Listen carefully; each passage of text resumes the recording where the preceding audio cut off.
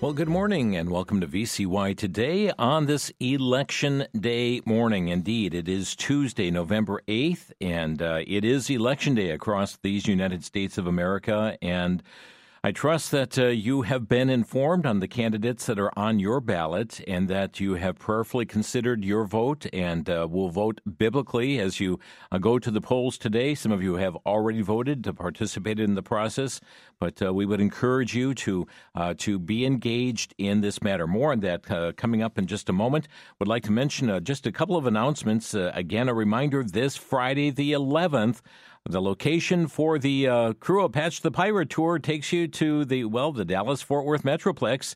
It's going to be held on this Friday evening, 7 p.m. Those of you who listen over 103.3 FM out of the Dallas-Fort Worth area, you're certainly invited to be a part of this at Worth Baptist Church, 4900 Campus Drive, Fort Worth, Texas. And Randy will be there with a number of materials from VCY America. I also want to just encourage you to stop by the literature table that he'll have there at this Friday event. Would like to also mention tomorrow, Aaron is with us on Wednesdays. He is at a camp conference, so I connected with him and we pre-recorded tomorrow morning's program. And just wanted to, didn't get a chance to mention on that program, but tomorrow is the anniversary of our translator in Charleston, Illinois, 90.5. And has been broadcasting since November 9th of the year 1998. It's amazing to see these 24 years of broadcasting now for the Charleston, Mattoon, Illinois area, and 90.5. And we praise God for being able to minister in these communities for so many years. Coming up on Crosstalk today, we will be having a special Election Day broadcast and giving you opportunity to call in. We'll be giving you some observations and issues that are going on. Tomorrow, we are airing a rebroadcast of the William Federer Rally that we had this past spring, the Dangerous Slide Toward Socialism. Dangerous Slide Toward Socialism will be airing tomorrow on Crosstalk, and trust you'll be able to tune in and be a part of this. Just a couple other announcements, and that is Dr. Jimmy DeYoung, as many of you know, went home to be with the Lord and last year, and Dr. DeYoung, just before his passing, was involved in the shooting of a documentary that he had directed. And this documentary is dealing with the issue of America and Bible prophecy. You see, God established America with a purpose in mind to have the prophetic scenario of God's word come to fulfillment. But the U.S. is not mentioned in Bible prophecy. Since we're not mentioned in Bible prophecy, we must ask the question, how does America disappear? Well, this documentary that Jimmy DeYoung was involved in prior to his passing has been now completed. There are a number of people that are featured on this video. There is people like Shahram Hadian, a former Muslim, now a Christian and a pastor. Brandon House is on this. There is Sheriff Jim Hammond. The former sheriff of Milwaukee County, Dr. Richard Schmidt, is on this. Bible professor Dave James. And, of course, not only Dr. DeYoung you'll see, but his son, Dr. Jimmy DeYoung, Bible teacher Jimmy DeYoung Jr. It is premiering starting this Friday, November the 11th, on VCY.TV. VCY.TV. It's only going to be up there for a time, and then it's going to be removed for other getting it out on other sources. But it does get underway on Friday. This Friday, the 11th. You can sign up at vcy.tv. It's subscription-free. It is ad-free, but you can watch it on your smartphone, smart television, vcy.tv, your pad-type device. But sign up for your free account, vcy.tv, and I'm confident you're going to find this documentary very, very intriguing. It is the last documentary directed by Dr. Jimmy DeYoung, and that will be debuting on vcy.tv. And also just want to point out here that from the ministry Door of Hope International, Paul Popoff indicated last week that one of their warehouses, where Pastor Alexander has a warehouse in Ukraine, He's been a ministry partner of Door of Hope for over 30 years, storing food for families in critical need. It was bombed by Putin's army. Several Iranian-made drones had held 100-pound bombs each, specifically targeted the row of warehouses where Pastor Alexander and his church gathered food and medical supplies for families in need. The resulting fire swept through the building, destroying everything in its wake. He writes, after the attack, Pastor Alexander and his team quickly went to the warehouses to try and salvage whatever they could. Then unexpectedly, a second drone attack took place, but thankfully the team escaped without harm. It is a miracle, he says, that Pastor Alexander and his team of volunteers were neither hurt nor killed. We're so thankful to God for his protection. Unfortunately, the much-needed food for 500 families that was helped to supply by Door of Hope International completely incinerated in the fire. Also, the van that was purchased for Pastor Alexander to be able to deliver the food packages throughout nearby villages, as well as transporting people to safety, damaged also by flying debris. Paul Popov says, we ask that you pray for the safety of our ministry partners in eastern Ukraine and for those families who will not be receiving the food that was designated for them this week. We need to replenish the food packages for 500 families as well as repair the van to deliver these supplies urgently needed. Your help is greatly appreciated. I'm just going to give you a toll-free number for Door of Hope International, and that is 1-877-440-3644. He said, our brothers and sisters in Ukraine need our fervent prayers and help at this difficult time of the war. Again, Door of Hope International is 1-877-440-3644.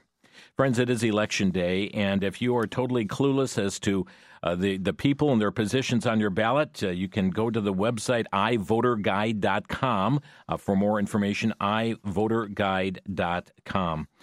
I'd like to share with you a prayer that I saw on the website of wayoflife.org.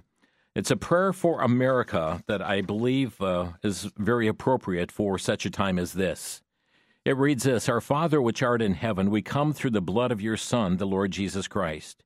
We want to obey you in praying for kings and for all that are in authority, that we may lead a quiet and peaceable life in all godliness and honesty.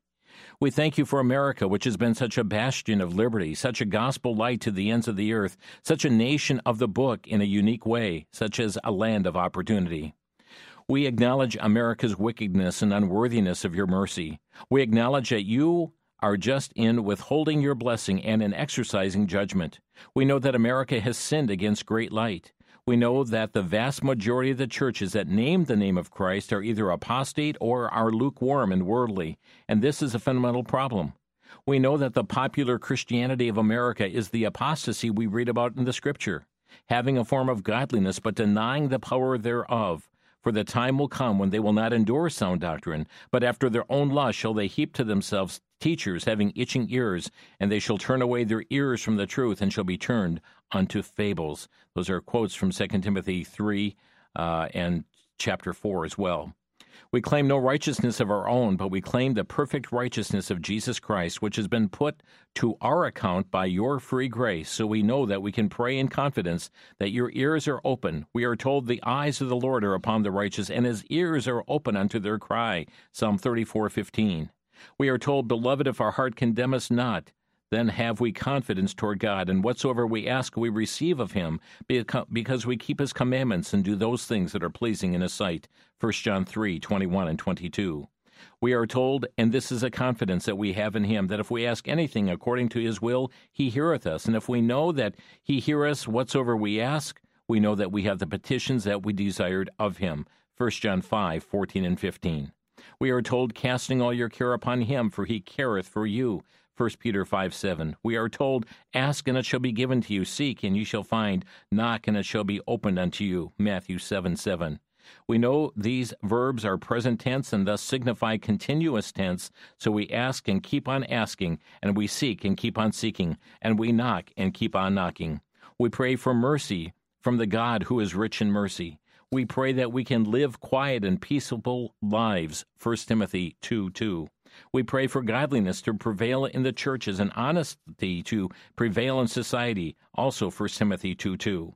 We pray that you will deliver us from evil and from the evil one, Matthew 6:13, that you will confound the wicked and frustrate their purposes. We pray that you will deliver us from unreasonable and wicked men. We pray that you will give wisdom and divine help to our president, our congressmen, our judges, our governors, our mayors. We pray that you will bless those who seek to follow our Constitution and thwart those who seek to tear it down. We pray that you will confound anarchists. We pray that you will give wisdom to encourage our law enforcers.